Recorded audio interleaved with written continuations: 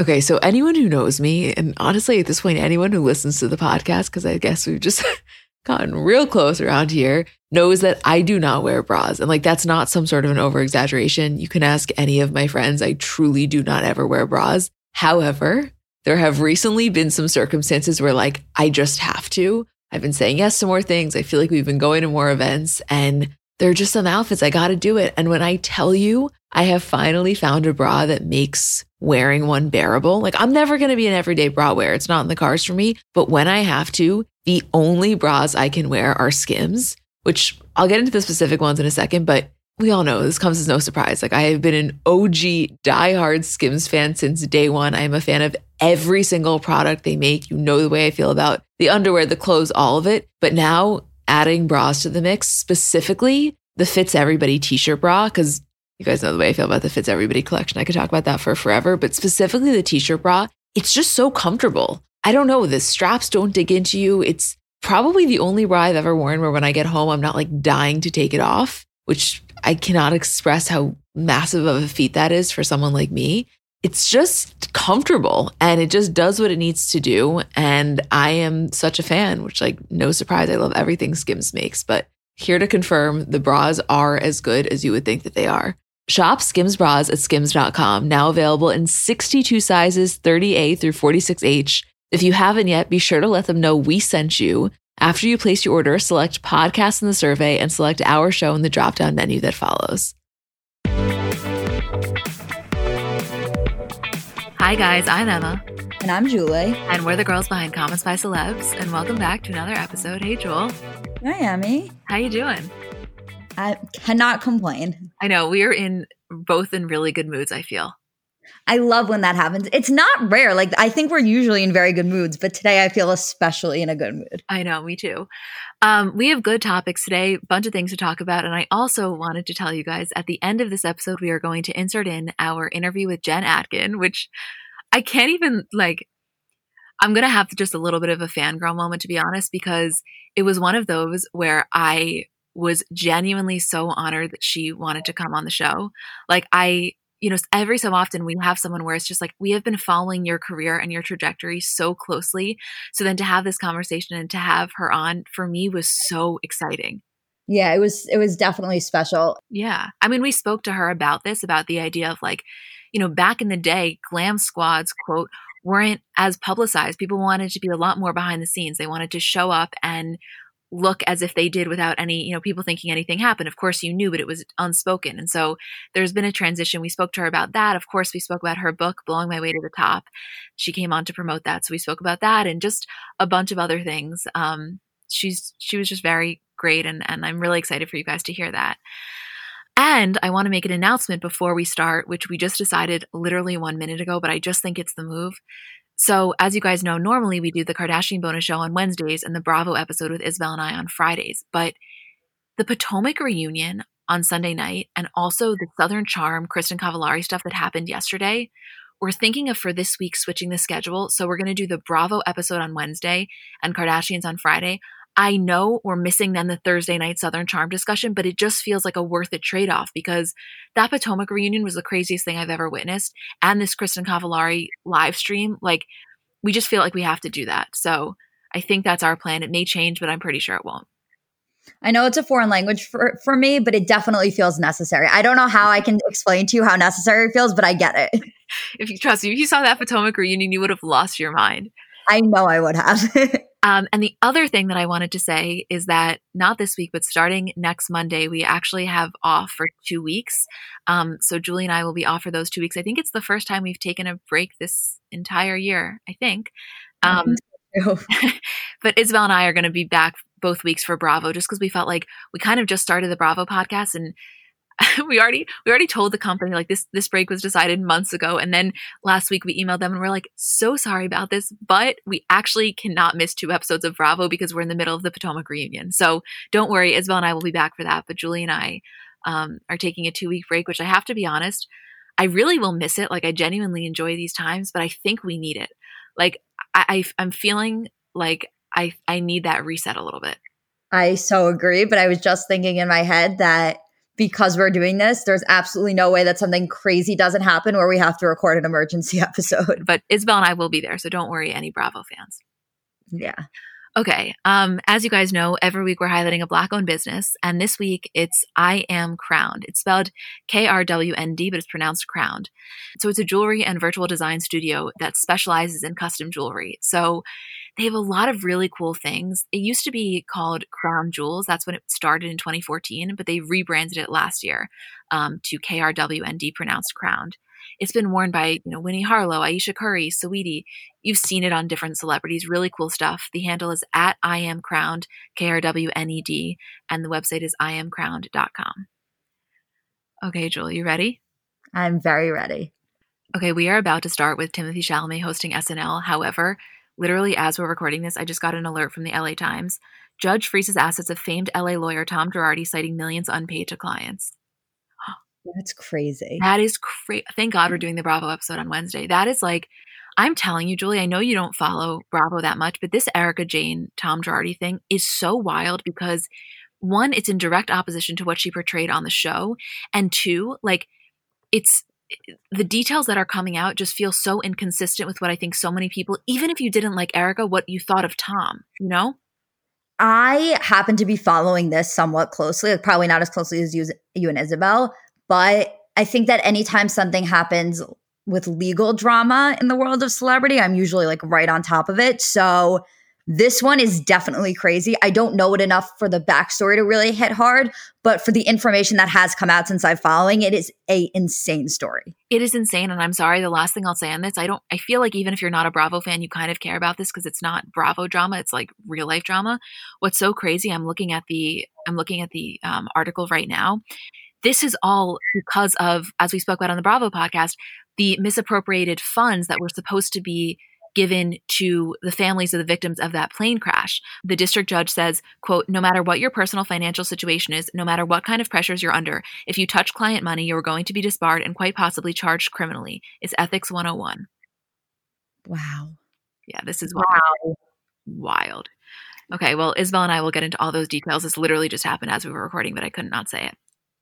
Okay, starting off with Timothée Chalamet hosting SNL. We will get into it, but first, Julie, anybody who listens to this podcast knows this, especially with Pete there, was your Super Bowl. So give me your initial reaction. I don't know why I'm blushing.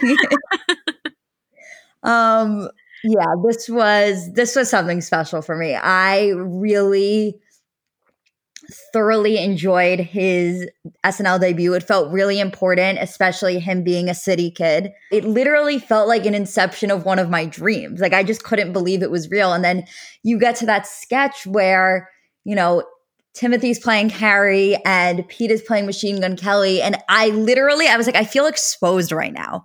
I was going to say, it's as if somebody had a very clear vision into your sex dreams.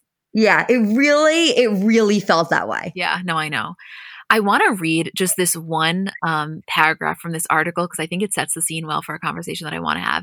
It was in Vanity Fair by the author Karen Valby, and the title was SNL, Timothée Chalamet and Pete Davidson are a match made in heaven. I'm just going to read one paragraph. You'll understand why in a second. She says, remember this is the weekend that began a tsunami of buddy comedy pitches for Timothée Chalamet and Pete Davidson. Boy, did these boys ever meet cute on Saturday's episode. SNL did right by Chalamet in his first hosting stint, pairing him for the bulk of the show with a partner who kept him loose and ridiculous. If the kids came to worship at the porcelain altar of Chalamet's cheekbones, their moms had stayed up late to thank God for Bruce Springsteen still looking fine in full-body denim.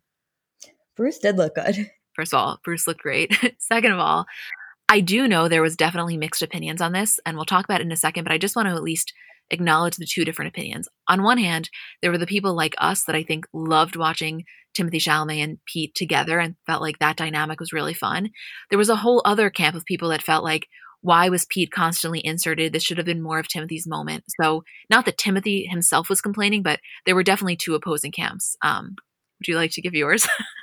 Yeah, I think that second opinion is kind of interesting. I could see where it's coming from, but I think that Pete's involvement and their relationship together was a huge pro, not only for Timothée and his, comfort on the show, but also just in terms of the show itself and what SNL is. And I think that with Pete, something that we've seen in the past is the relationship that he has with John Mulaney and how John Mulaney really took Pete under his wing, especially in terms of SNL. And obviously Timothy is not, going to stay on as a full-time SNL character.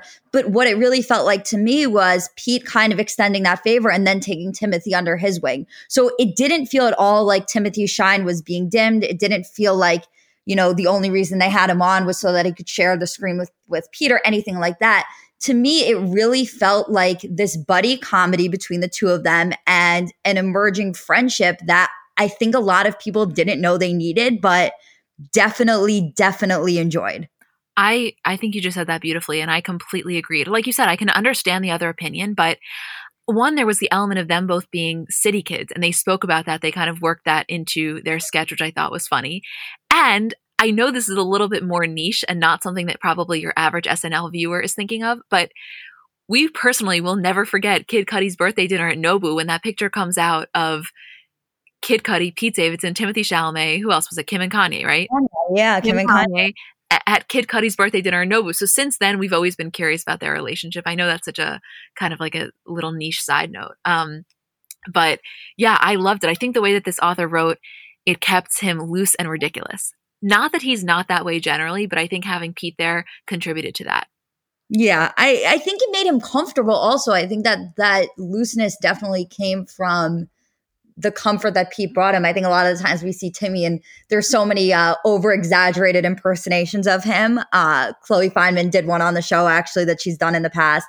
And I think the version of Timothy we saw at SNL was both loose and fun, but also really calm and cool. Like he really belonged up there. And I think a lot of that had to do with Pete and the friendship there. So I really enjoyed it. I totally understand people who felt differently or felt like it was taking up Timothy's time, but I really didn't feel that way at all. Maybe that's a personal nuanced, really into the two of them thing, but I think it's a little bit more than that. Yeah, no, I agree with you. The other thing I wanted to mention, just because I think it's an interesting point, I don't know how much it was discussed, but if you saw at the end, Timothy in his, in the closing was wearing this legendary hoodie. And Evan Ross Katz was the person who honestly, I think, alerted our attention to it. He tweeted and said, Timothy subtweeted Warner Brothers in a big way by wearing a legendary hoodie to close out last night's very mediocre SNL. Legendary is currently taking Warner Brothers to court over the decision to put Dune to HBO Max, so this gesture is that of solidarity with the studio. It's a super petty and pointed move, ergo I'm all the way here for it. Basically, as you know, Timothy has been filming Dune with Zendaya, and Warner Brothers came out earlier this month saying that most of its major 2021 movies would be released on HBO Max the same day as theaters, which a lot of people in the industry were not a fan of at all, just because this pivot to streaming, I think a lot of people feel is going to further just expedite what the failure that may happen to theaters. So him wearing this was kind of showing solidarity with the production company Legendary Entertainment without saying it verbatim. And I think that, I always love a little bit of subtlety, especially when it comes from a wardrobe. Yeah, me too. I really liked that.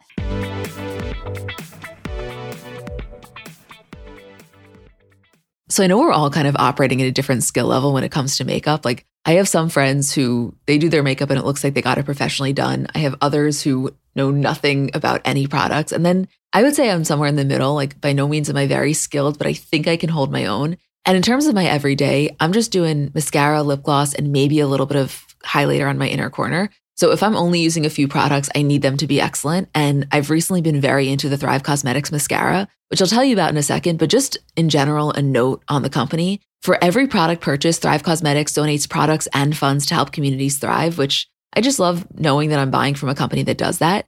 And in terms of their mascara, so it's the Liquid Lash Extensions mascara. You guys have seen that. It's the viral turquoise tube. I saw it all over social media before I ever started using it. And it's a unique formula that creates tubes around each eyelash to lengthen them. It's also super easy to remove. So it slides right off with warm water. It doesn't leave smudges. And the ingredients are really nourishing. So they support longer, stronger, and healthier looking lashes over time. It really just gets the job done. Like you will see what I mean when you try it. Refresh your everyday look with Thrive Causemetics, luxury beauty that gives back. Right now, you can get an exclusive 10% off your first order at thrivecausemetics.com/CBC. That's Thrive Causemetics, CAUSEMETICS.com/CBC for 10% off your first order.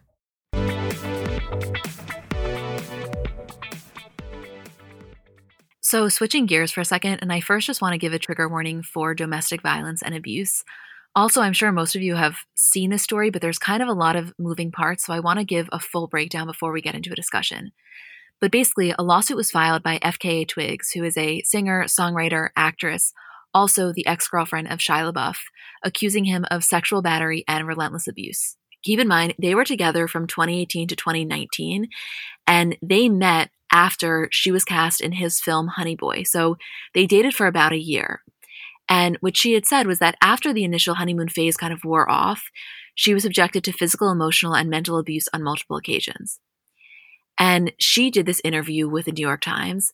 But there's this one incident from February 29th that is detailed in the lawsuit, where basically the two of them were in the desert and he, quote, raged at her throughout the trip, waking her up once, quote, in the middle of the night, choking her.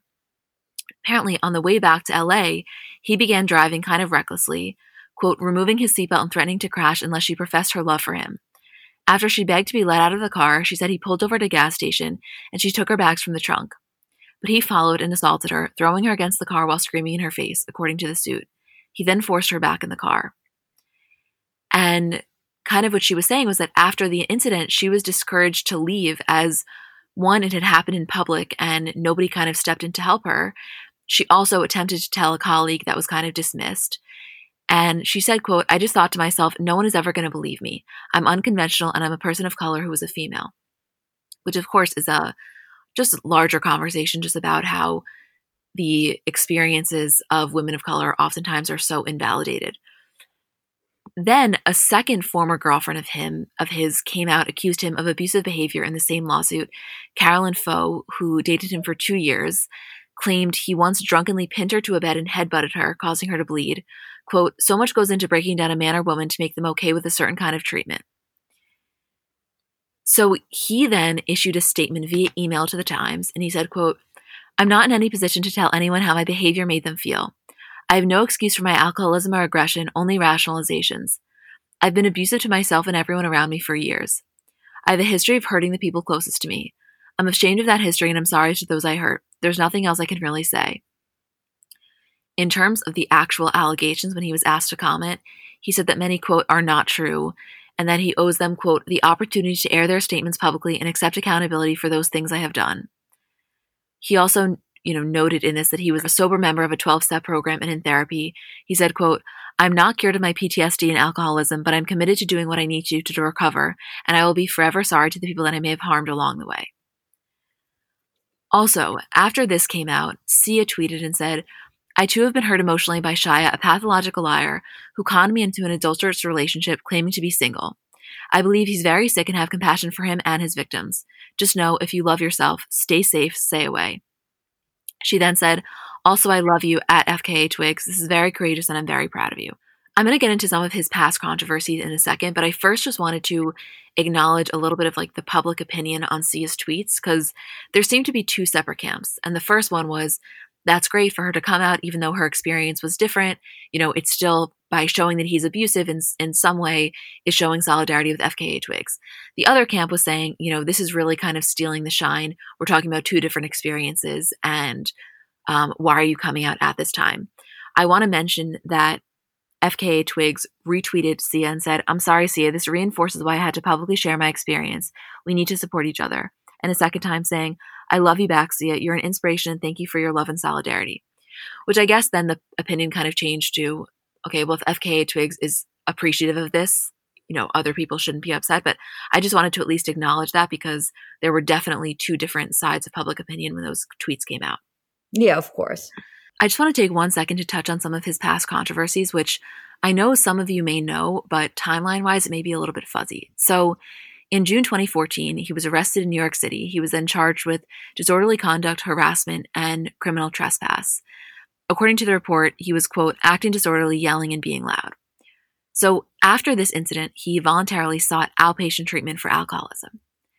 3 years later, in 2017, and I think this was probably the most well-known of his arrests, he was arrested in Savannah, Georgia at around 4 a.m. for public intoxication, disorderly conduct, and obstruction. And in this body cam video from the police, he was making racial slurs, cursing a lot towards police. Again, he attributed this to his alcohol addiction. in September 2020, so this year, only 2 months ago, he was charged with misdemeanor battery and petty theft for his involvement in an altercation with a man in June of this year. So there have definitely been things we've heard in the past kind of just about his behavior, but FKA Twigs coming out with this statement, I think was just so brave of her.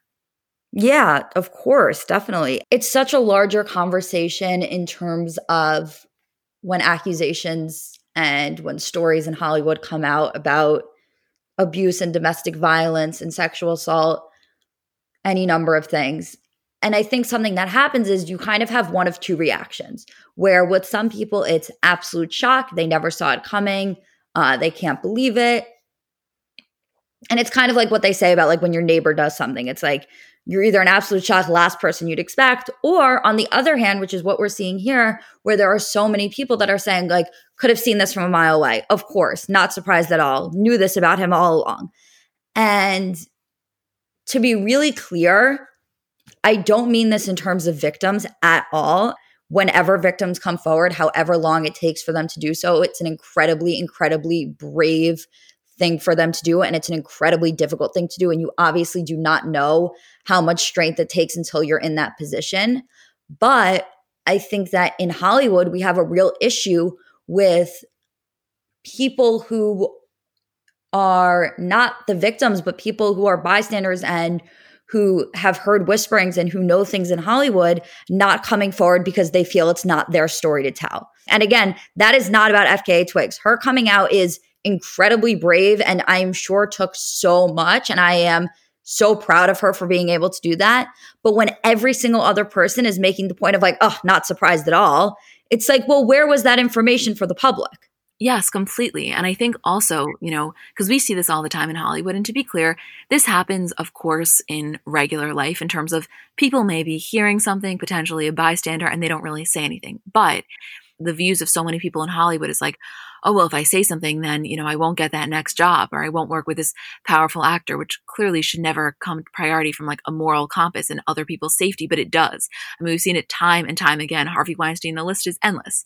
Bill Cosby, So I think that point is really true. And again, like just so much strength and bravery for FKA Twigs for coming forward, for saying this. I'm sure we've already seen other women come forward and I'm sure there will be more. And, all we can do is kind of just stand by her, obviously believe her, support her, and want to amplify her story because it needs to be heard. And like she said in her initial point, being a woman of color, the media and the public in general is so much slower to take defense and is so much more willing to like invalidate a struggle or an experience. And that's not okay, especially at the hands of a white man, by the way. So That's not okay. That has to stop. And the way that we start to stop it is by talking about it, by saying, this is not okay. Here's this woman's story and hear it. You need to listen to it. You need to hear it. And you need to understand how this behavior is so not okay. Yeah. Especially in terms of Hollywood, something we've seen is that it really is such a boys' club. And in terms of power dynamics and in terms of protection of people that don't deserve protection, that is also a huge, huge problem. And that is probably one of the largest components of why stories are kept and swept so under the rug and kept out of public eye because, you take someone like Ellen DeGeneres, for example, and I know that's not a fair comparison, but you take somewhere, Ellen, where there have been whispers for years and years until it eventually just reached a head where everyone was talking about it, right? And the things that Ellen had done and the things that Ellen were accused of were definitely wrong and not right, but you compare it then to so many men in Hollywood that have gotten away with so many things for years and years without it reaching ahead or without public opinion being brought into the conversation or without anybody tweeting a thing and just keeping it quiet. So I think the Boys Club of Hollywood is something that really, really goes to the protection of individuals that don't deserve protection. It's constant. It is constant.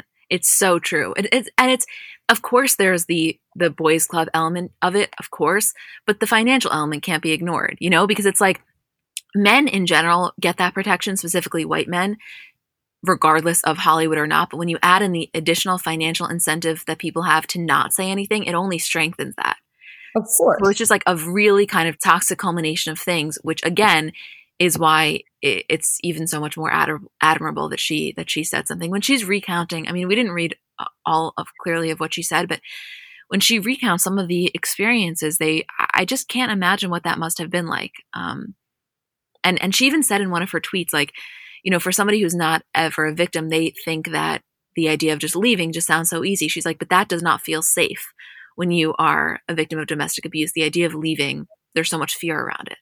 So it's a conversation that needs to happen, and I'm glad that it is, even though, of course, I wish this never ever happened to her or any other woman.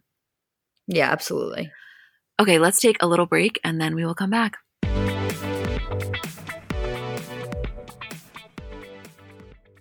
Apartments.com believes a dishwasher does more than just clean plates. It turns your whole place into a time machine by turning the time you would have spent washing dishes into extra time for you. That could mean more time to read, more time to knit, or more time to contemplate the vastness of time itself. With Apartments.com, finding somewhere to live with an elusive dishwashing/time expanding device is easy. And listen, we all have our non-negotiables in terms of what we really want when looking for an apartment. I know for me, natural light has always been really important. I just know myself, and I am a happier person when I have that natural light throughout the day. And I also told myself that in my next place, I will definitely have a washer and dryer because you just can't beat that convenience. And I know it can be hard to find, but when you find it, I think it is so worth it.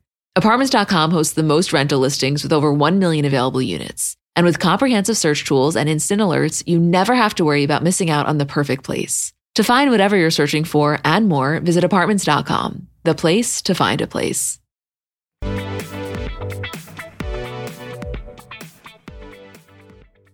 So, as all of you know, Taylor Swift dropped a surprise album on Friday, Evermore. This is her 9th studio album, and keep in mind, this is only 5 months after she dropped Folklore, which was released July 24th. It's already nominated for Album of the Year and Pop Vocal Album. But this was a total surprise. She released a long statement, and then these 2 tweets that said, "Ever since I was 13, I've been excited about turning 31 because it's my lucky number backwards, which is why I wanted to surprise you with this now. You've all been so caring, supportive, and thoughtful on my birthdays, and so this time I thought I would give you something.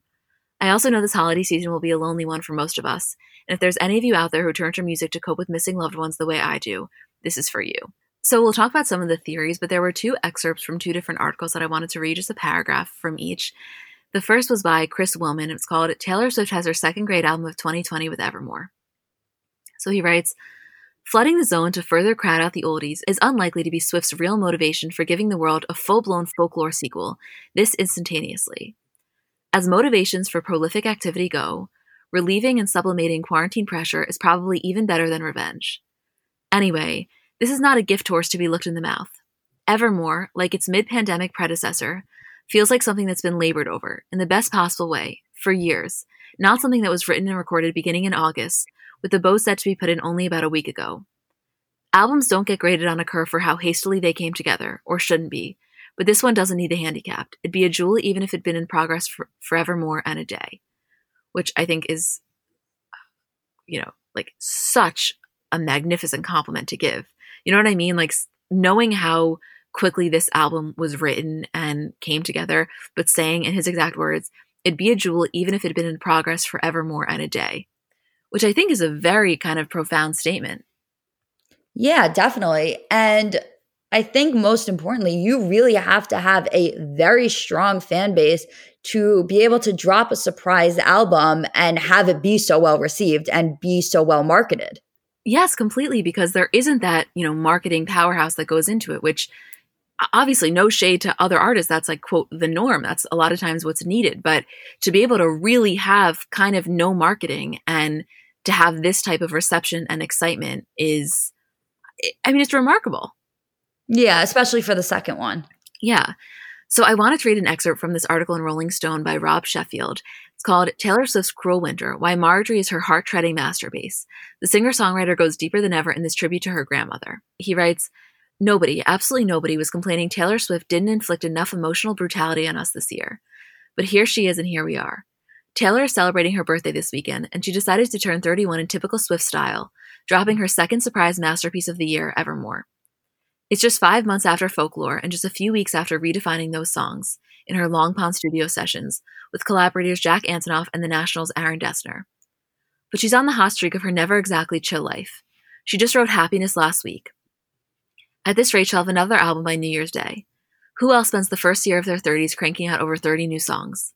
Considering how the world is still reeling from folklore, topping it with this album is cruel and unusual. The ultimate, you know you won, so what's the point of keeping score move? Like its sister album, Evermore is all cathartic beauty, an album full of ghost stories and haunted houses. But the most heartbreaking moment is Marjorie, her tribute to her late grandmother. It's not just the centerpiece of a stunning album. It's a song that ties up all of her favorite obsessions into a story of love, death, and grief. It's one of the best things she's ever done. It's a new peak for her as a storyteller with the key line, "What died didn't stay dead." What a way for Taylor Swift to cap off her amazing year, and what a way to begin her new one. She wrote Marjorie with Dessner as a tribute to her real-life grandmother, Marjorie Finlay, an opera singer who passed away in 2003. When she announced the album this week, Swift called it, quote, "one starring my grandmother, Marjorie, who still visits me sometimes, if only in my dreams." She brings in Finlay's voice at the end when she confesses, quote, "If I didn't know better, I think you were singing to me now." We hear Marjorie's soprano voice singing along with her. Oh my God, I just got the chills.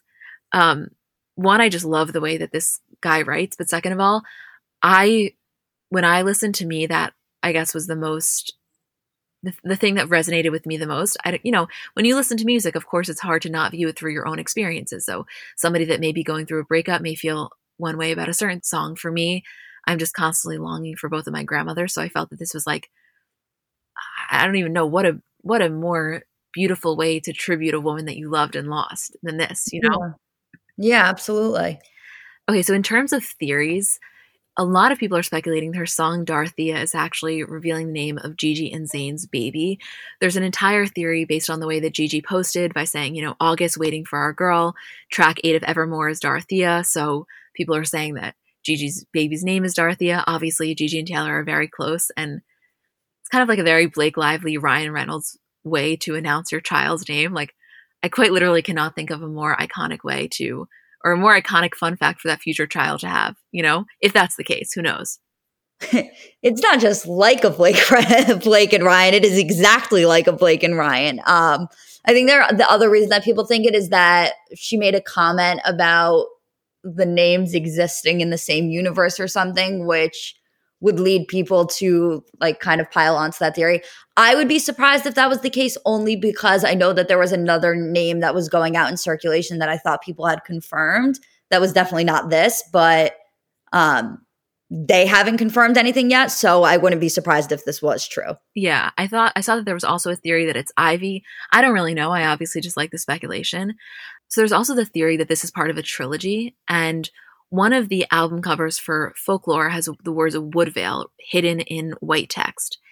And I was talking to Leah, who, as you guys know, it's like diehard Taylor Swift fan. She's been on the podcast before. We've played things from her, but I've never met anybody as dedicated to an artist as she is to Taylor Swift. So she was explaining to me just some of like the very deep theories. And she was saying that there was this exclusive merch drop for, I guess, verified Ticketmaster holders. And the code for it was Wreck My Plans, which at the time, nobody even batted an eye, but that was the code. And those are actually lyrics from Willow, which clearly we now know is a song on Evermore. So she was just saying, like, there were so many little things that would make sense for it to be a trilogy. For example, that she was selling this candle on her merch store, and the first 2 candles matched like the first 2 albums. Then she was selling this pack of scrunchies, and the third scrunchie, doesn't have any correlation with any of the existing albums, but it's this other color that would make sense. It's for a third album. And so I think with some artists, things can just be chalked up to being coincidental. But when you have a Taylor Swift, everything is so intentional that there's no way it just is. So that was, something that she said. And also, a lot of people are talking about how her song Coney Island, a lot of kind of the verses are pretty clearly referencing some lyrics she's written about previous relationships. And this song was one of the songs that was co-written with her boyfriend. A lot of people are speculating her fiance or husband, Joe Alwyn.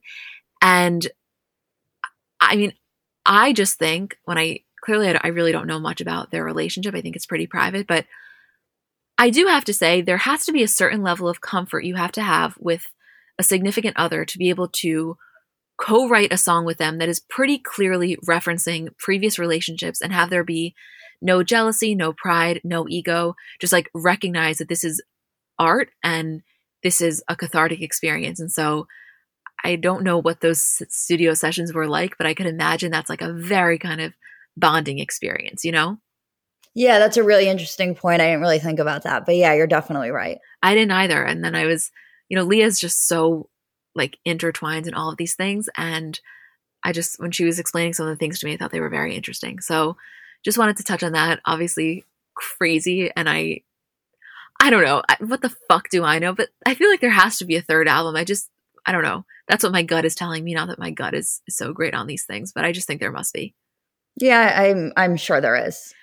Okay, let's take a quick break and then we'll come back with Miley, Kelly Clarkson, and a couple of other things.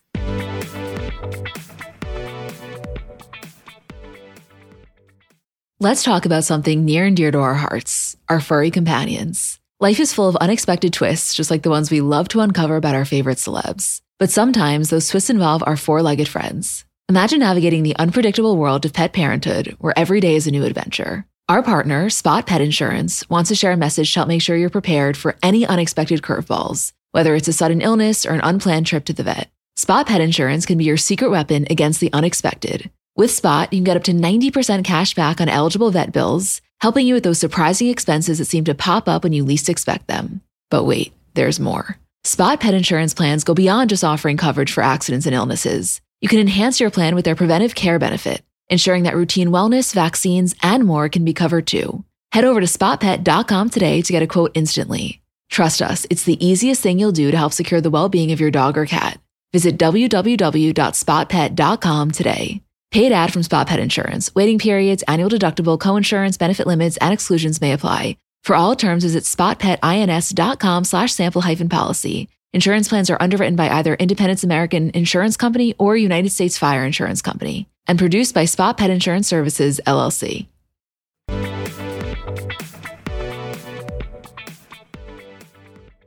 We'll get into Kelly Clarkson in a second, and I know this isn't really necessarily news, but we just had to talk about it.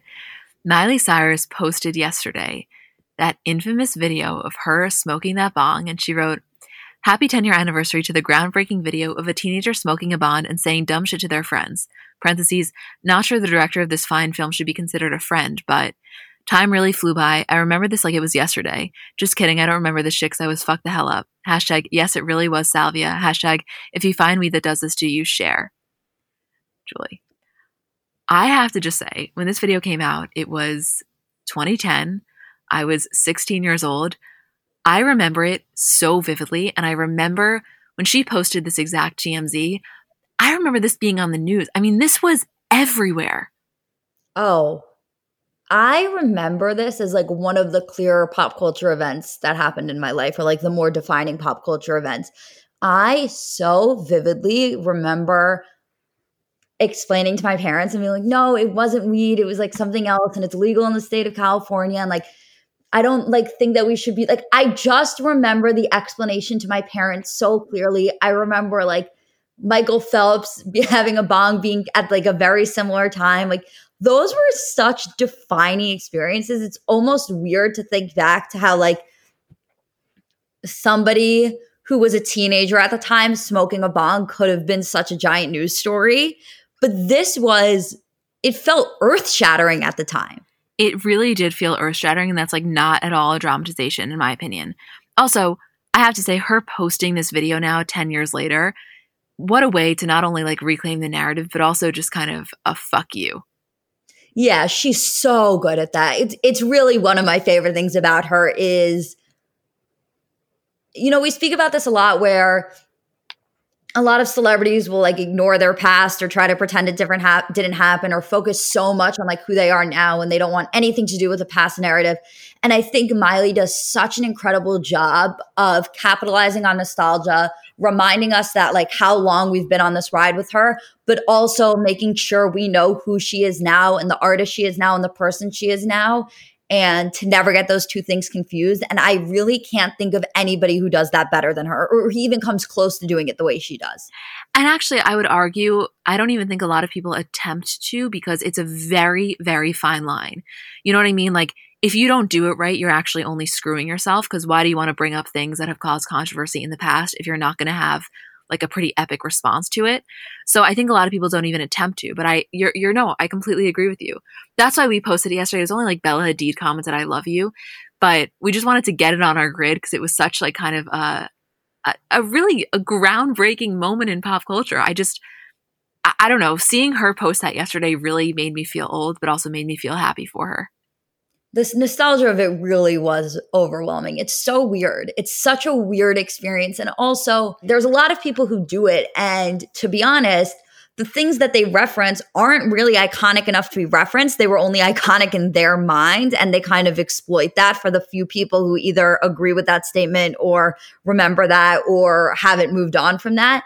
But with Miley, these events in her lives that she touches back on and that she reminds us of were so iconic, not only just because of who she is, just in the realm of pop culture and the way we grew up and the pop culture we grew up at, that she really gets the opportunity to do it because of the memories and the nostalgia that we have as individuals surrounding those events. Yes, yes, yes, yes. Also, like, let's say it was weed, right? I cannot believe there was ever a time where we were that kind of absolutely devastated or shocked at the thought of that. You know what I mean? Yeah, it's actually funny. I was just trying to think back because I was right on that cusp of like starting to smoke. I don't think I had yet, but I was definitely a little too young, but definitely on that cusp of it becoming normalized. And I remember my sister, who's 3 years younger than me. So at the time she would have been 11. And that was a really scary experience. Like, I remember thinking that it was really funny and really cool of her to be older and like justifying it. But I remember my younger sister being like devastated that like the star that she grew up with would like engage in such crazy and illegal activities. Like, it really, like, your age when that happened is so defining, I think, and so telling. Oh, it's so telling. It's so telling because I do remember people that were older kind of not understanding the big deal around it. But for us, we were the prime age for that. Yeah, you were 16. You were even like a little bit older to the point where it's probably definitely less scandalous for you, I think, right? I had just started smoking weed and I almost felt like Miley and I were on this path together, you know, like it was really kind of around my initial introduction. And so, yeah, I don't know. I just love that she posted it. I love that it happened. I do wonder who she's talking about in her caption. I have no idea. Yeah, I don't know if we ever got the name of the friend that released it. I know there was somebody there, that there was another guy that was sitting next to her that they had originally thought was Liam, but then they deduced that it was somebody else that she knew. I don't know if it's him that released the video, but I think he was the only other like quote like somewhat famous person that was with them.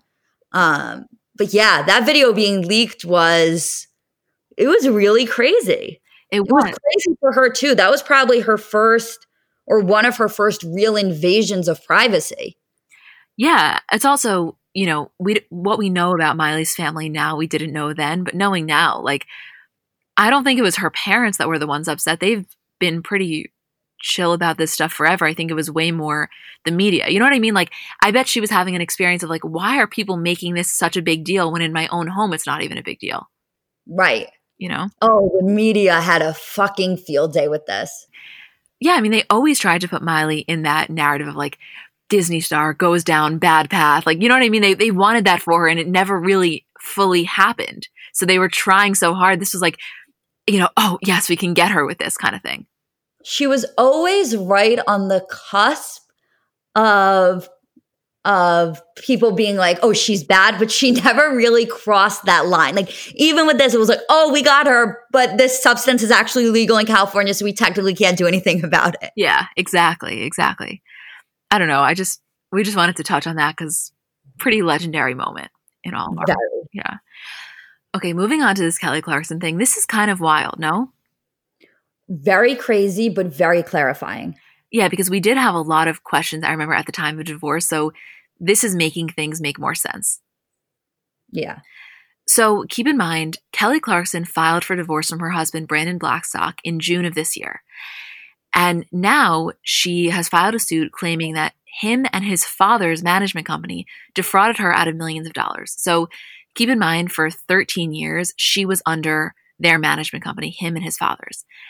And she basically filed legal documents with the California Labor Commission in October, saying that the company defrauded her by charging her outlandish fees during her time with them, saying that the agreement with the company was, quote, fraudulent and a device that allowed her managers to perform, quote, illegal services as agents, saying also that neither Branson or his father were licensed in the state of California to be agents, and therefore she wants to recoup all of the money she paid to them during the 13 years that he acted as her agent.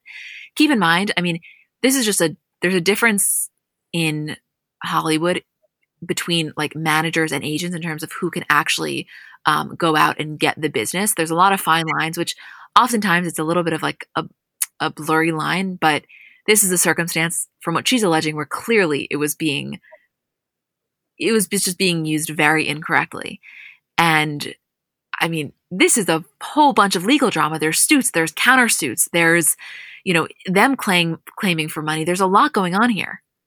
Yeah, it's crazy. And I don't know if this is a stupid question, but there's a part of me that wonders whether this was the catalyst for the divorce and somebody had brought this to her attention that she was being defrauded out of money and she was paying them way too much, et cetera, and that the culmination of those facts then led to the divorce. Or if this was possibly knowledge that she maybe had all along, and then once the divorce finalized or once she decided to file for divorce for other reasons, she then decided she was going to move forward with the suit because it no longer was going to be something that, disrupted her family life or caused issues in her marriage. I don't know, because to me, it's like, how could you know this was happening while being married to someone and that not be reason enough to divorce them, right? Like, how could you can't be comfortably married to someone who is doing all of this behind the scenes work to basically screw you. So you have to wonder, did she not know about this? Was she working behind the scenes to make it as if she didn't know? Were there other issues and she happened to also find out about this? Like, who knows? I guess it's also, just the third possibility that they had gotten divorced or they'd split for other reasons. And then because of the split, she decided to move to a different managing company where they then brought it to her attention. Right. I really don't know. And the thing that, like I just said earlier, what I can't wrap my head around is there's no way that that this illegal action is going on and you're staying married, like voluntarily, I'm saying. No, I have to assume that also.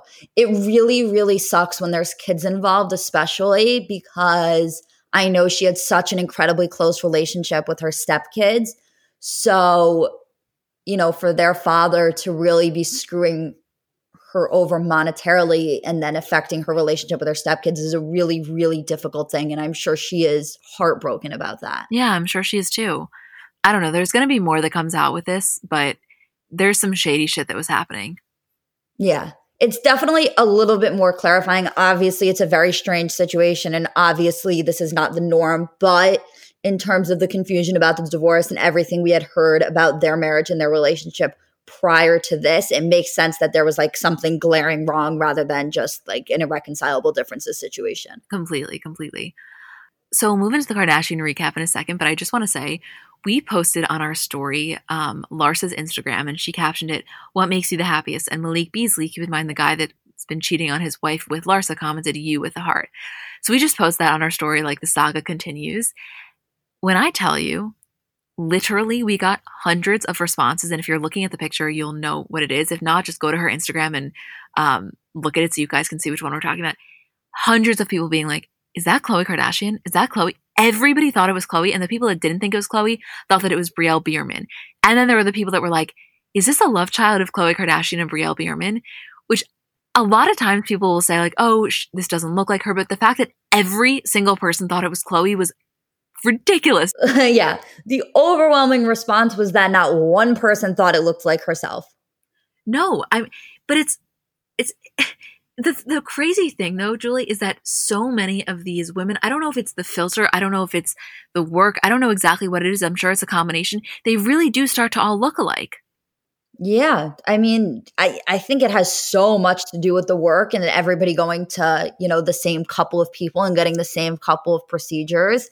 But yeah, they do really, really start to look alike. A lot of people. And it's funny because it also gets separated by like what portion of Hollywood you're in. It's kind of like Pets Who Look Like Their Owners, where it's like all of the like TikTok, YouTube stars kind of start to look alike. All of the Kardashians and that circle start to look alike. Like it's really interesting when you break it up into those couple of things because you know they're getting work done by the same couple of people.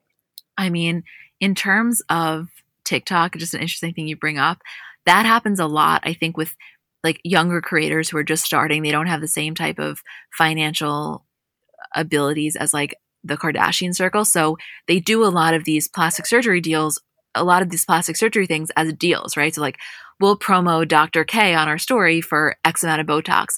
And when that starts to happen, it really starts to become like this one face because they are all going to the same person strictly because of the promo.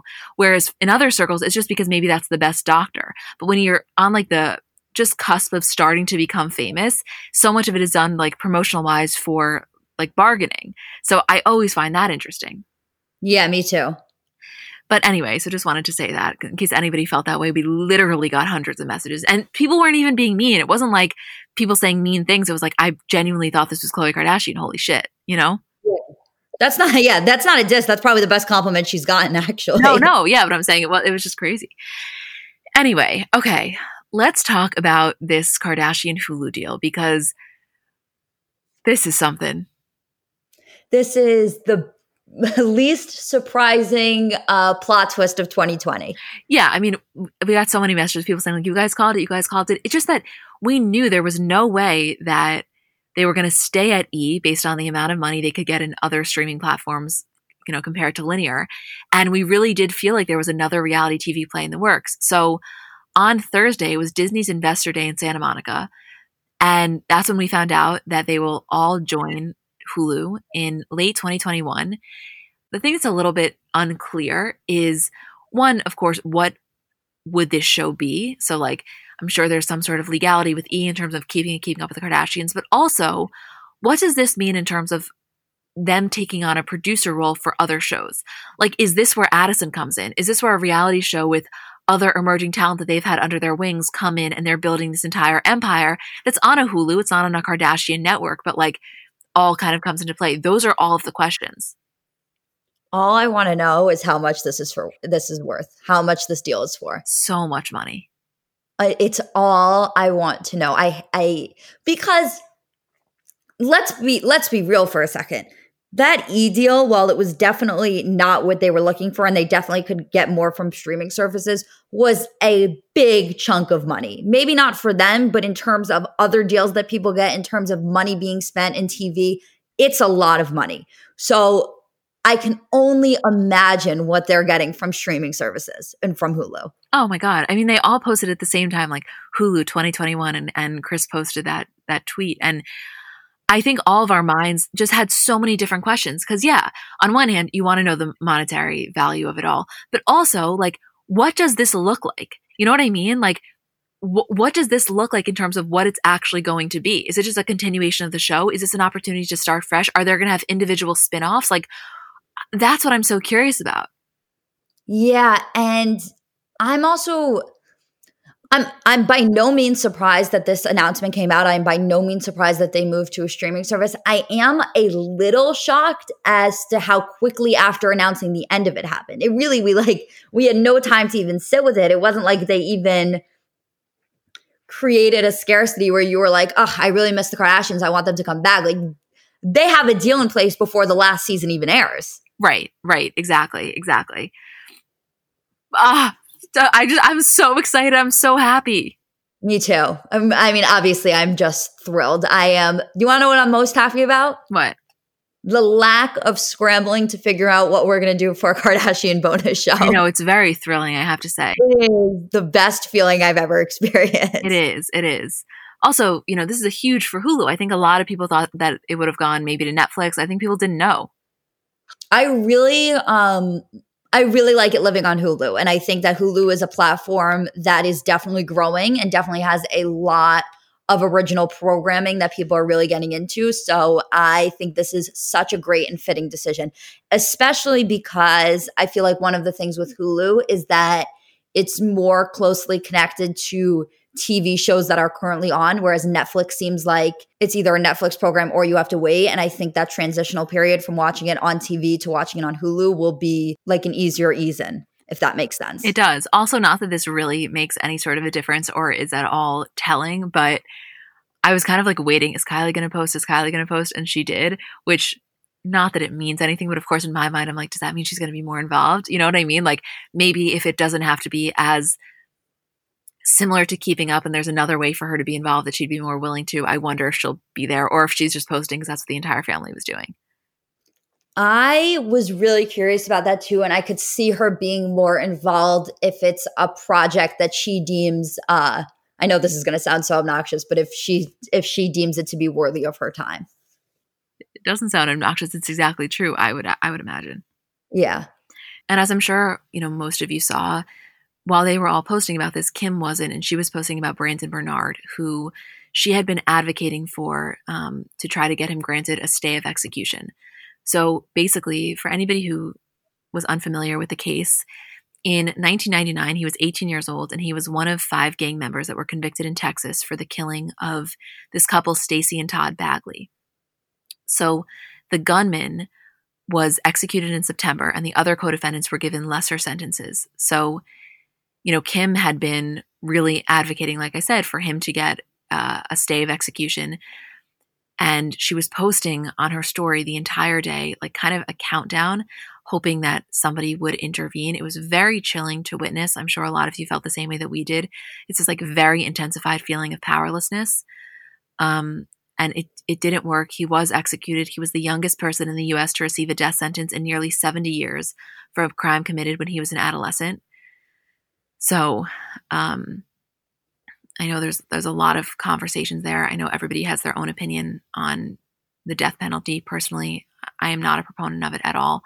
But it was just really very chilling watching her count down the hours, saying that she just spoke on the phone with him, saying, we didn't say goodbye because we didn't want it to be goodbye. We were waiting. And they were really up until the last hour or so, hoping that somebody would intervene and some change would be made, and it wasn't. So, to be honest with you, it was very kind of bizarre when you're flipping through your stories. And on one hand, Kim is trying to make sure this man does not get executed. And the next one is Khloe and Kourtney posting about Hulu.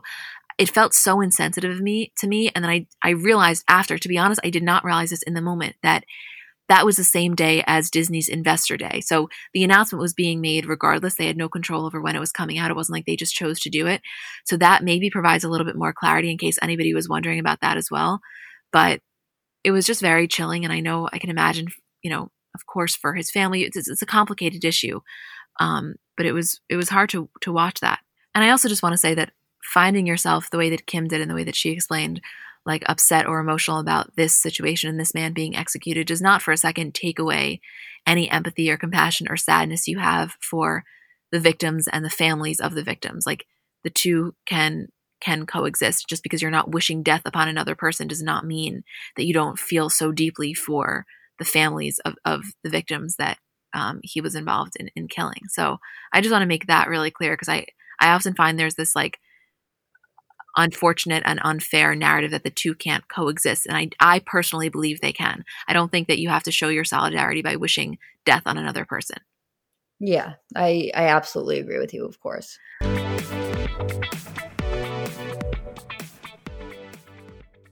Kourtney, I guess, is starring in She's All That next to Addison, which she's playing Jessica Miles Torres. When she first posted about that, she was reading her script. I think we all thought it was a joke. And then we see her on set and she's really doing this. So weird, so crazy. I have not developed any opinions on this. I just think that out of left field. I wonder how this happened. Like, was it the type of thing where Addison started doing the movie and then they were like, this could be fun. Like, let's capitalize on this friendship. It's so crazy to me. It is so crazy. I mean, we'll see. I am so weirdly excited for this movie to come out just to see it in full, whatever it's going to be. I don't even know. I am excited though to watch it. Me too. Also, I just wanted to mention that Scott had shared a video, I guess it was from Rain's birthday, of North and Saint and a couple of other kids on the steps. And we didn't realize at first, but Selena Gomez's half-sister, Gracie, they have the same mom, was in this video dancing. And I totally didn't realize. And then a couple of people pointed out to us and I was like, oh my God, I didn't realize that she was around the same age as North and them and that she's in this like crew. It's really funny. I didn't realize it either. And also, it was funny, the other people that were at the party, like Selena Gomez's sister is definitely a random pick, but for Mason and Rain's joint birthday, for Rosalia and also Addison to be there, I was like, what is this like mishmash of people? That's kind of how it always is with them though, you know? Yeah, it really is. I am sure for Mason even having Addison there is still the best birthday present. Absolutely. Absolutely.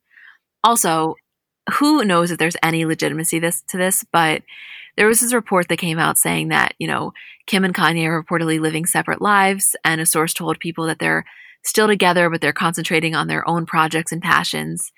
And a source told people, quote, Kim has work and projects that are important to her, and Kanye has his. Their lives don't overlap much. Kim seems happy, very focused on work and causes. She strongly believes she can make a change when it comes to prison reform. This is her passion. Her family is very proud of her. Which, to be honest with you, like, that sounds about right to me. Yeah, I'm not surprised or disputing that report in any way. I think that the dynamics of their relationship and the inner workings of that family dynamic is so intriguing to me, and I would love a closer look just for clarity, like literally just for clarity alone. But if they are living separate lives, if he really is spending most of his time in Wyoming and she's, you know, in LA, nothing about that is surprising to me. Right? Like at all. Yeah. I don't know. I think neither of them want to get divorced. I think neither of them want to put their kids through it, but I think it's best for them and probably for their marriage and for their family if they are currently living separate lives. And maybe that will change. Maybe things with both of them will change. Maybe things with Kanye, you know, will get better, but I don't think there's any way of really knowing that. Yeah, no, I don't know either. I mean, also, who knows if this is even true? It just would make sense to me because it's not like this thing is coming out saying, you know, they're getting a divorce, their marriage is in shambles, but it's saying like they really both have their own separate things. And I would imagine that to be married to Kanye, regardless of who you are, even if you're someone that's not as busy and powerful as Kim, like you got to have your own kind of thing going, or it can really take on like this is his ride and you're just on it. So I would imagine that that's actually probably one of the things that keeps them going. Yeah, I would imagine so. Yeah. Anything else you want to mention about anything? No, I think that's it. I think so too. Well, I love you and we love you guys. And we are now going to cut to our conversation with Jen Atkin. We love you guys.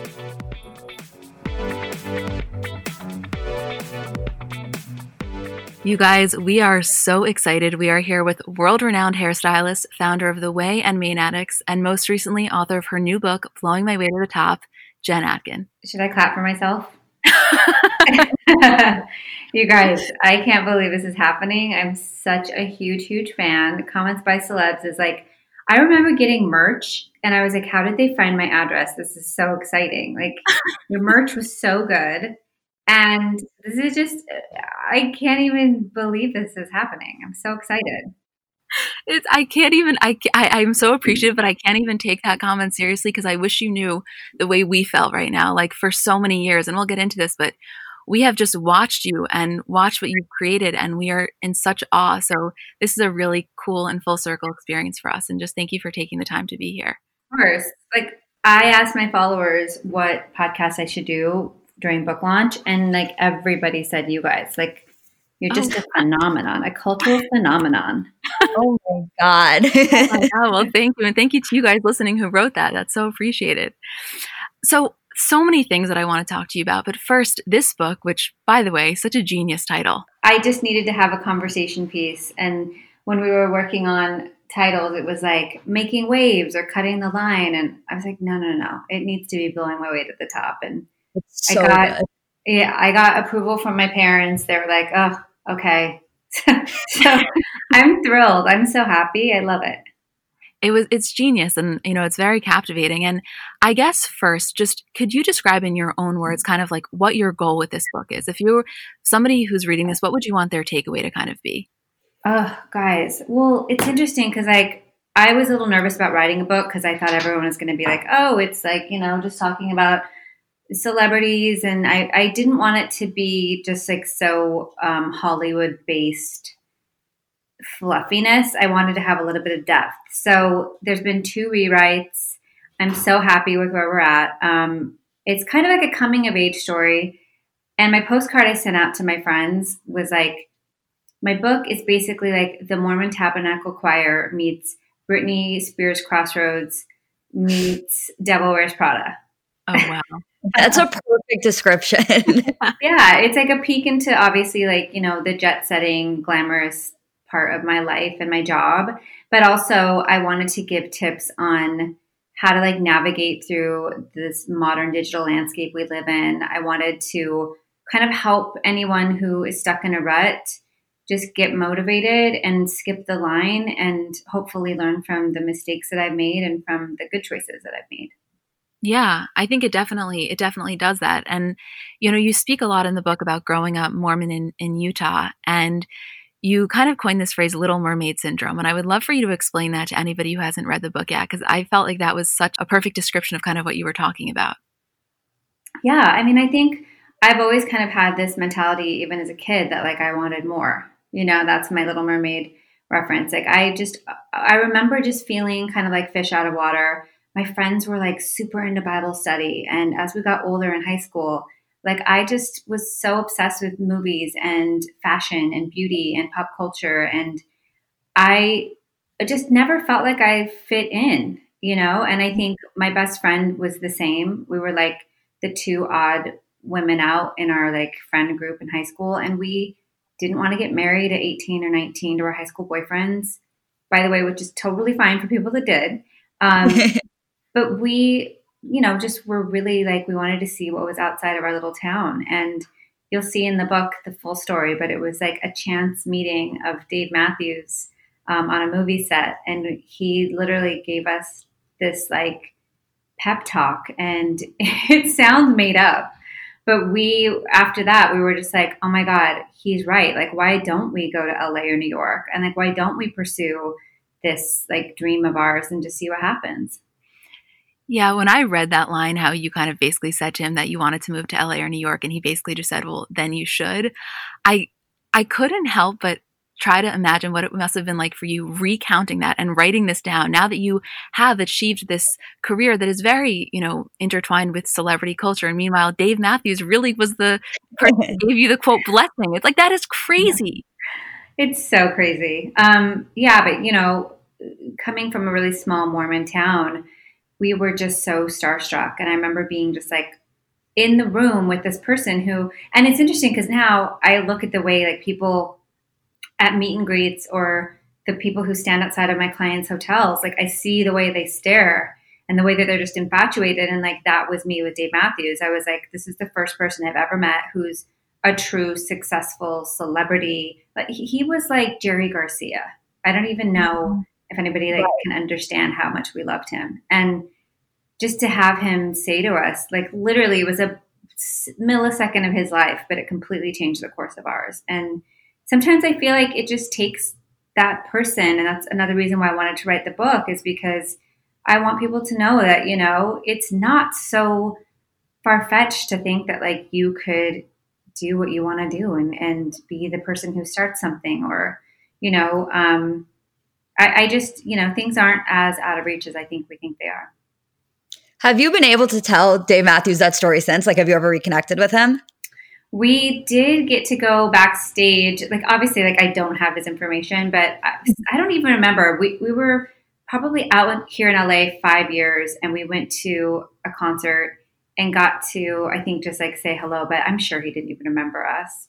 But now he fully needs to get like a restraining order on me, because I'm sure he's getting all the Google alerts from me talking about it. No, so true. He's got to know. It's when you were just saying how like it's not so far-fetched, you can do it. Something that struck me in your book was you spoke a lot about the difference between confidence and cockiness, and how when you would see somebody in a position that you wanted to be in, it wasn't that you felt unworthy to be with them. It was like you felt inspired, which I feel like is such an important message to young people, specifically young women, and not even young, all women. But where do you think that came from? Like that inherent feeling of like, I am deserving of this.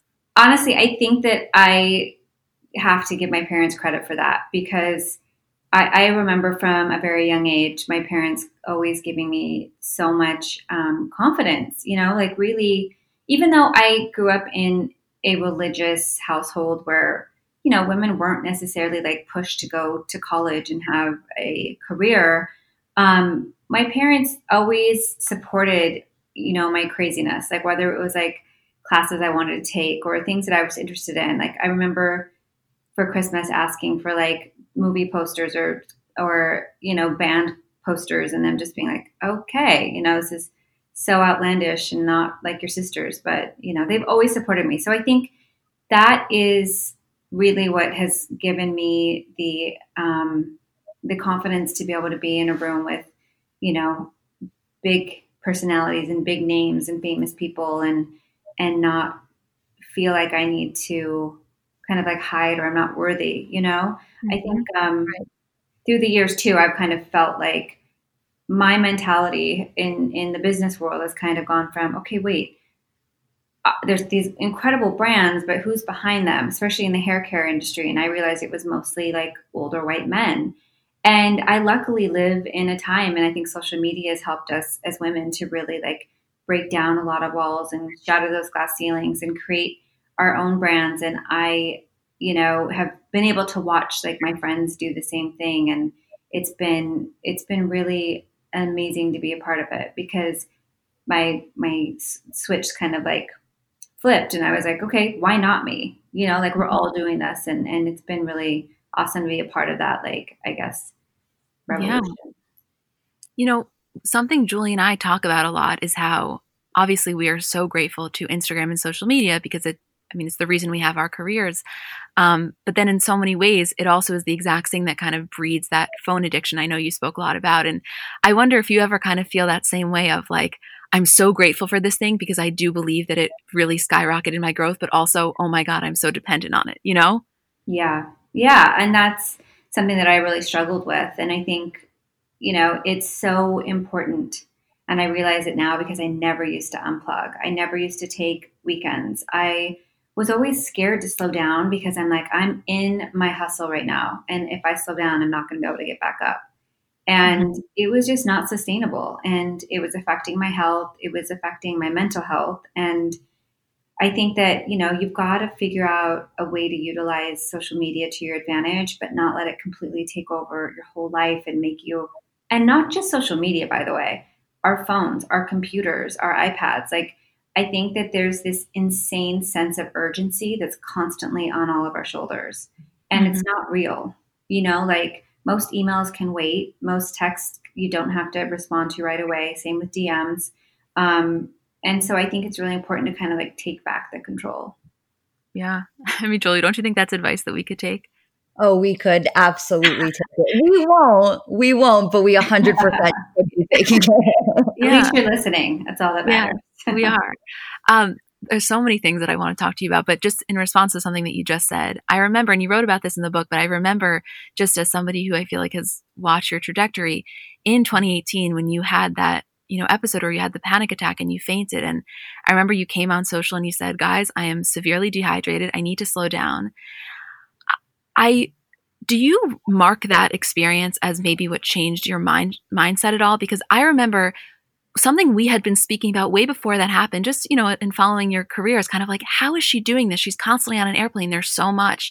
And do you ever view that as almost like a blessing in disguise? For sure. Yeah. It's interesting too, because at the time I was just like, go, go, go, go. And I think like my stamina, I had this opportunity and I felt like I had to say yes to everything, and I was just going to make it happen. And I had an incredible team who was like jet lagged with me, going all over the place, like, taking over with clients when I'd leave so I could get 4 people in at the Met Ball, we were just running around like crazy. But, and I was reading at the time, like Sheryl Sandberg's book, Lean In. I was reading Arianna Huffington's story.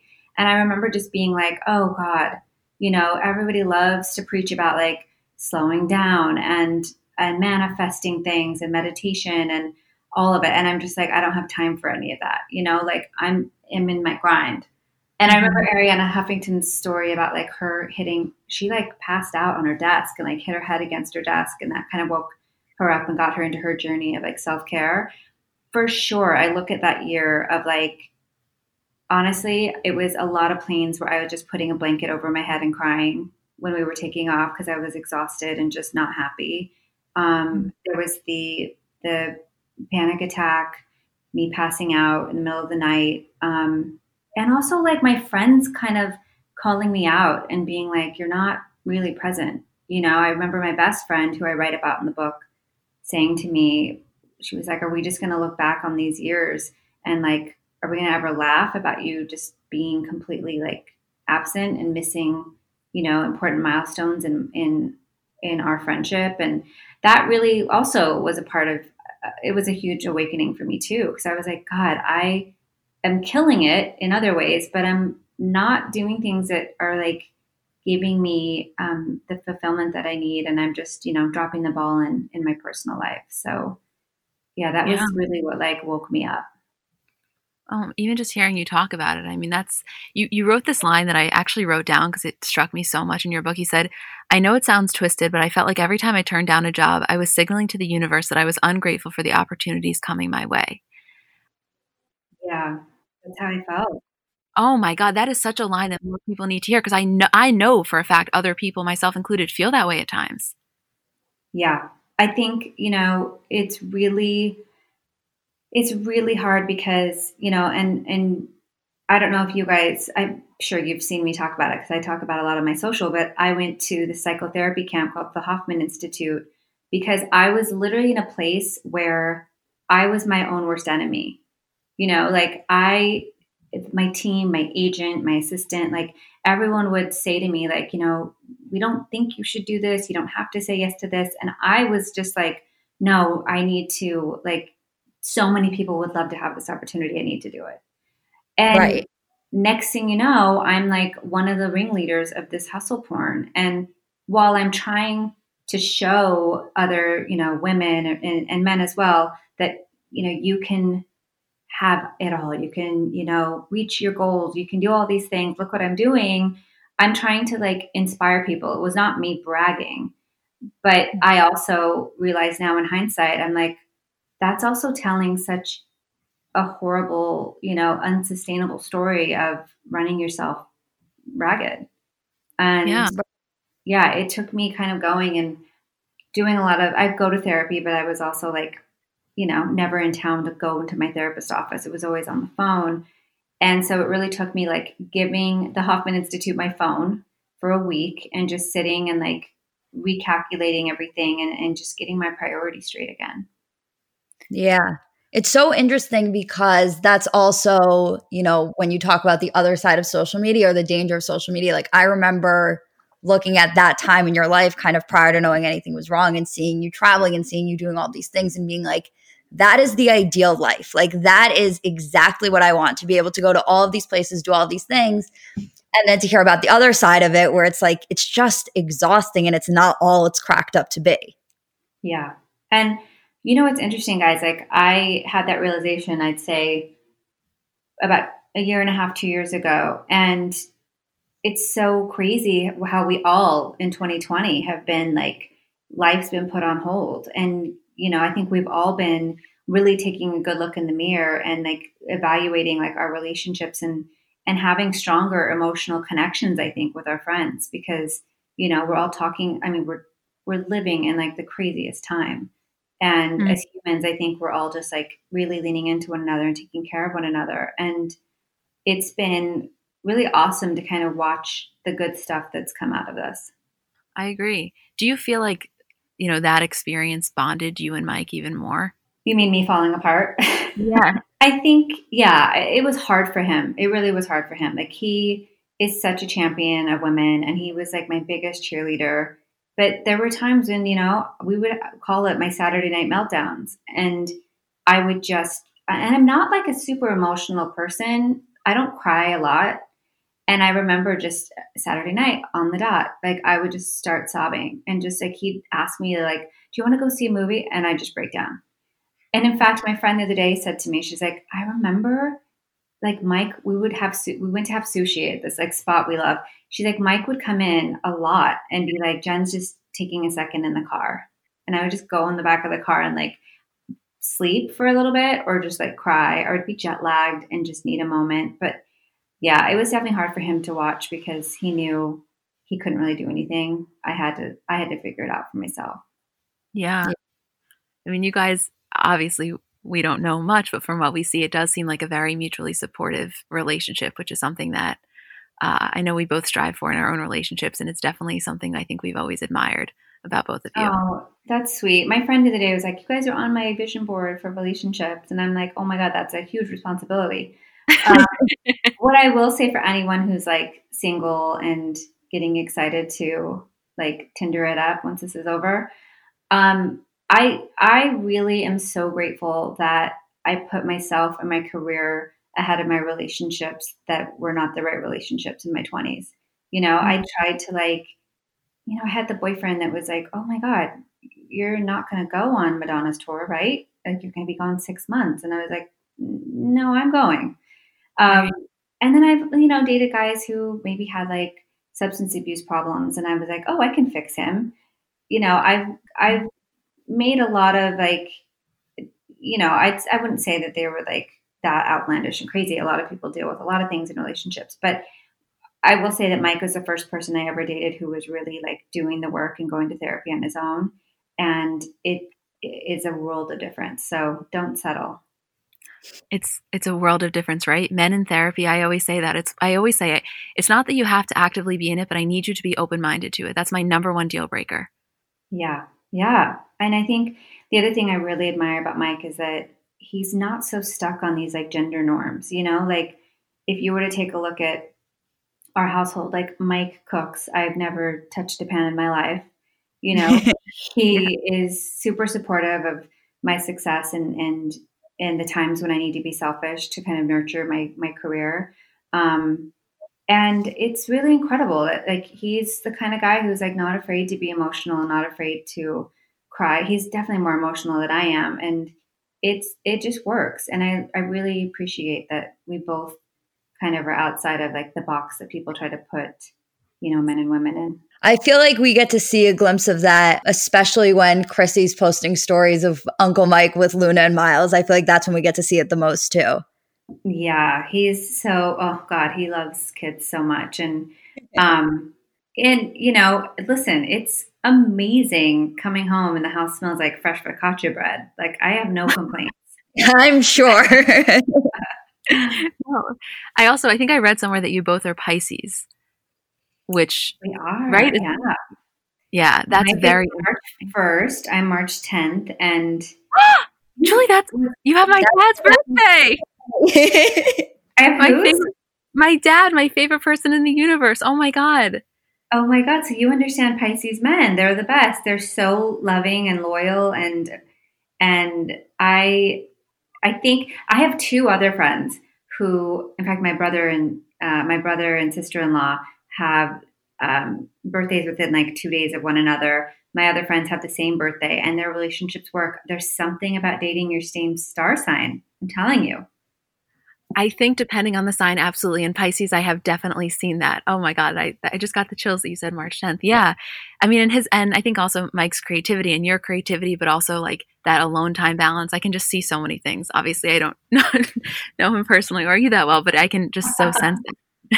I feel like you do know us. You've got a lot of details. I feel like you've done your homework. I'm into it. I think you do too. I love astrology. I'm always so interested by that. Oh my God, me too. By the way, working as a hairstylist, like I started like really asking about star signs and like probably 12 years ago. And I'm telling you, I fully believe in like the planets and when you're born and what it means. And I'm all for it. Oh, me too. Me too. My mom had my chart done the second I was born, and it's been so having an astrologer throughout my life has definitely been comforting. I know this is totally shifting gears, but while we have you here, we absolutely need to talk to you about this because something that we talk about a lot, and I know you wrote in the book about how 2011, when you started working with the Kardashians, that your agent wasn't necessarily a fan of it just because reality television, then wasn't what it is now. But something we talk about a lot is how, I'm going to use the term a pre-Kardashian world, and I know that that's clearly not accurate, but just for sense of everybody can kind of understand what we mean. Like, it was almost as if the glam team was in the background. It's like people wanted to show up looking perfect, but they never wanted people to know how they kind of showed up. And through social media, it really started to become an entire package. And, the glam teams themselves started to get such a presence. And talking to you about it, who literally experienced that shift, just tell me your thoughts on that entire kind of shift. I find that so interesting. Yeah, I mean, it's been incredible to watch. I started my career in like 2007, and to see, I was hustling. I had like a great career in the salon, and from 2007 to, I guess, Instagram came out, 2012? Maybe 2011? Yeah. Right. 2012, yeah. And to see what's happened, like, it's interesting. A lot of my clients that have posted about the book, I've gone through I'm very organized with my iPhoto. So I've gone through to see like when I first met them or when we first worked together or have a picture together. And it's insane to see how all of our lives have changed from the moment Instagram hit to now. It's insane. Like, the world really is moving as fast as like Instagram scrolls.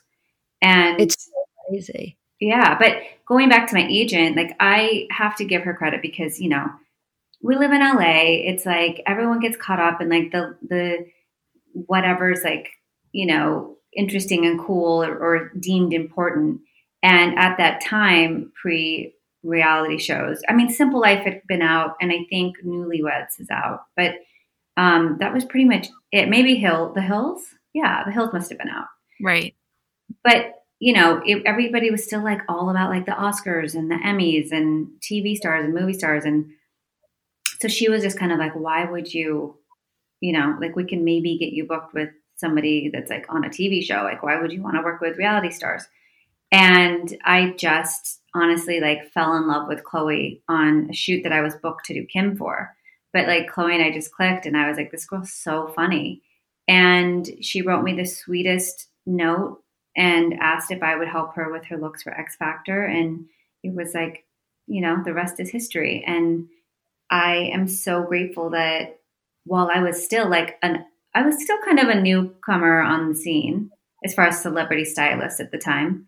And I remember just being like, oh my God, this is insane. Just having a bird's eye view of like, what is happening? Like Chloe and I still will send each other embarrassing photos of the early days and just like, what were we wearing? What were we thinking? Like, this is crazy.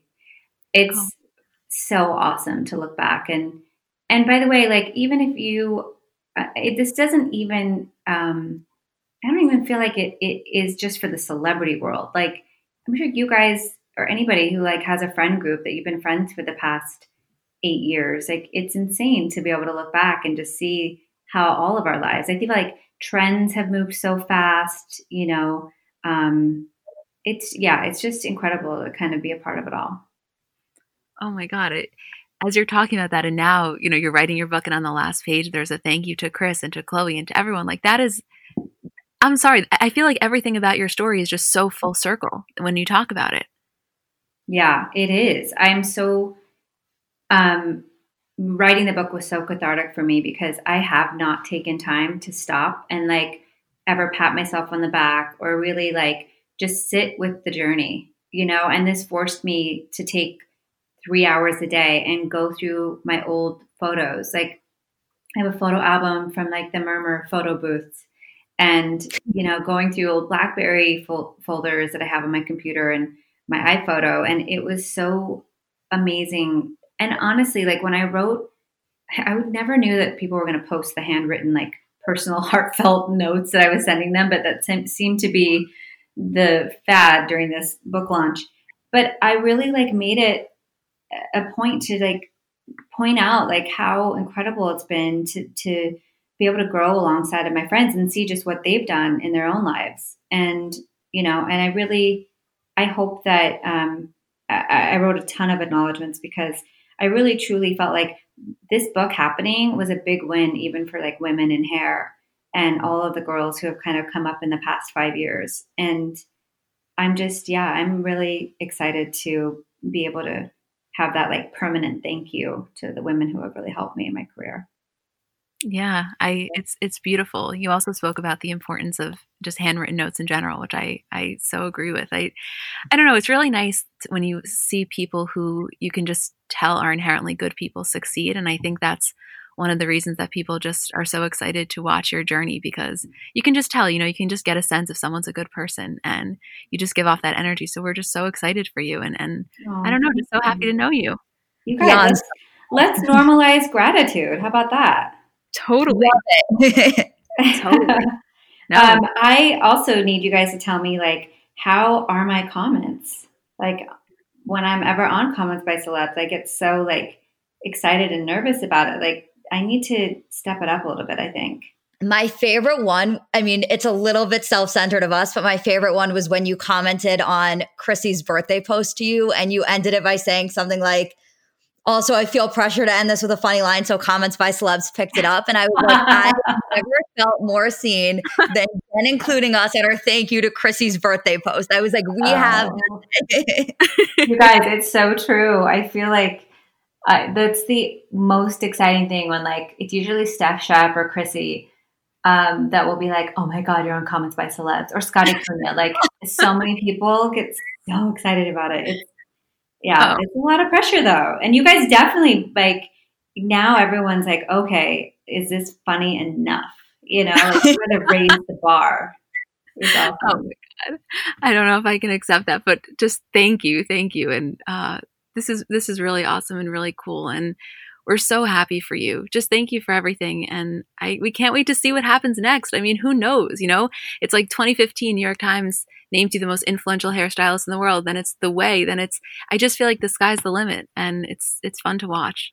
Oh my God. Well, listen, I hope that I can inspire you guys. You guys are killing it, but anybody listening, I hope that I can inspire you to just find your purpose. And, if you're stuck in a rut, or you feeling like, you're missed out on life, or, even if you're like older, you don't have to be young. It's like, you can always change course and like, figure things out. So I hope that I'm encouraging you to not just have, financial success or success in your career, but also like to take care of yourself and have like a thriving personal life. Oh, absolutely. I mean, I can't speak for everyone, but I can definitely speak for myself. In reading that, I definitely felt that way. And I'm sure that's a sentiment that's echoed by many. So yeah, definitely. And if anybody listening knows Dave Matthews, if you could just have him comment on one of my posts so that I could end up on Comments by Celebs, that would be like really amazing. That would be the dream. Yeah. Okay, that's our next. Let's manifest that. We're doing a group manifest. Find Dave Matthews, social media manager. Yeah, Kris Jenner can make that happen. That's going to be my one wish. I'm going to ask Kris Jenner to help me find Dave Matthews. Well, thank you so much, you guys. Blowing My Way to the Top by Jen Atkin. Get it. It is so excellent. And Jen, thank you so much for being here. Thank you guys for existing. Oh.